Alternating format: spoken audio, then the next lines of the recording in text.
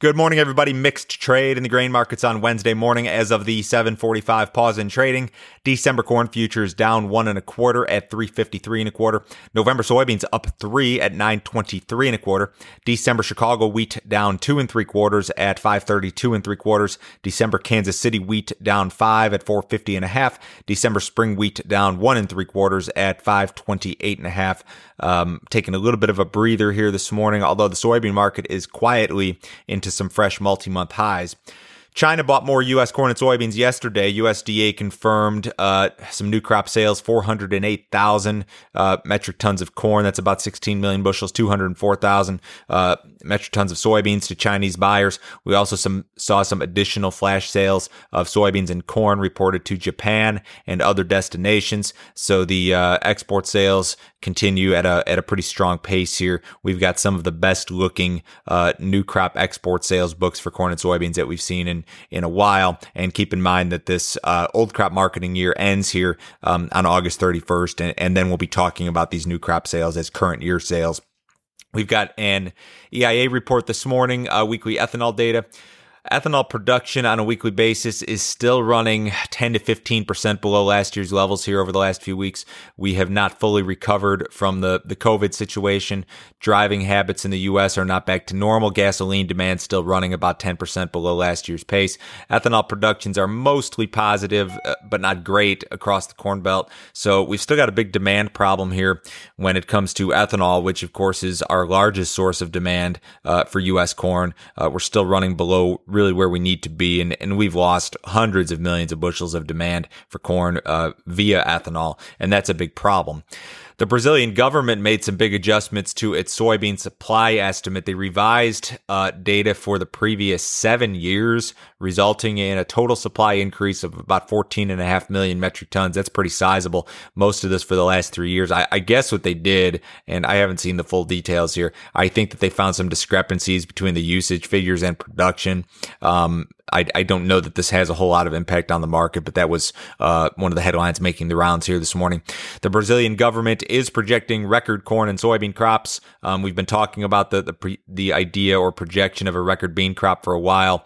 CONAB, which is Brazil's USDA, basically has the Brazilian bean crop for this upcoming year at 133.5 million metric tons on record acreage. That would be a record by a pretty wide margin if realized. They're going to begin planting here in the next 2 or 3 weeks, probably.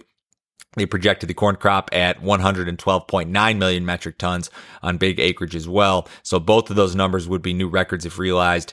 And that's a little bit of a problem for us potentially when we look at the future of corn and soybean export sales in particular. You know, things look great now, but does China continue to buy once these crops are ready early next year? That could be a problem for us moving forward. And that would be pretty normal for China to switch purchases away from the U.S. and toward Brazil once those crops become available. There would be nothing abnormal about that.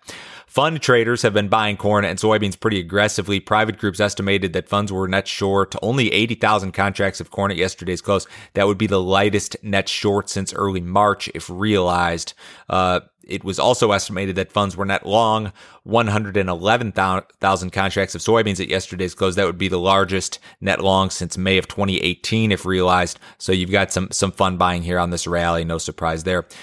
Note on the Brazilian currency, you know, we've heard a lot of talk about weakness in the U.S. dollar index, and that is true. The most well-followed version of the dollar index has been kind of soft, but the U.S. dollar versus the Brazilian currency has been fairly strong. It's done nothing but trend higher since the beginning of the year, and it's kind of resumed this uptrend here really since mid-July.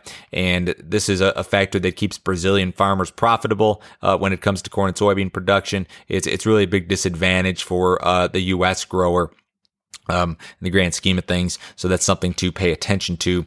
Looking at the weather forecasts, it looks like these hurricanes are going to send up some rain into the Gulf area, and then all the way up into Louisiana, Arkansas, Missouri, up into Illinois and Iowa. We'll see how much of that rain comes to fruition here, but the 7-day forecast looks pretty wet for a lot of the Corn Belt. The corn market rallied sharply yesterday. We're back down just a little bit here. Demand has been great, aside from ethanol, which of course is the big issue here. Export sales great, feed demand pretty good. So the market's acting well. I'd love to see this December futures contract trade above 363, which was your high back from that little weather rally in early January. The soybean market acting very well. Prospects of a slightly smaller U.S. crop relative to expectations. Still a very good crop.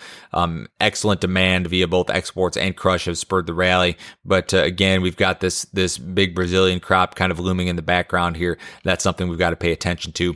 Wheat futures a little bit lower this morning. They did finish higher yesterday. Egypt had its tender. Russia and Ukraine with the best offers. No surprise there. Cattle market was mixed yesterday. It was able to come back and finish off the lows. We saw some cash cattle trade yesterday reported 105 to 107. So that's a big improvement relative to the last few weeks, although I think about on par with what we saw last week. Box beef market was up yesterday. Feeder cattle index up just a little bit.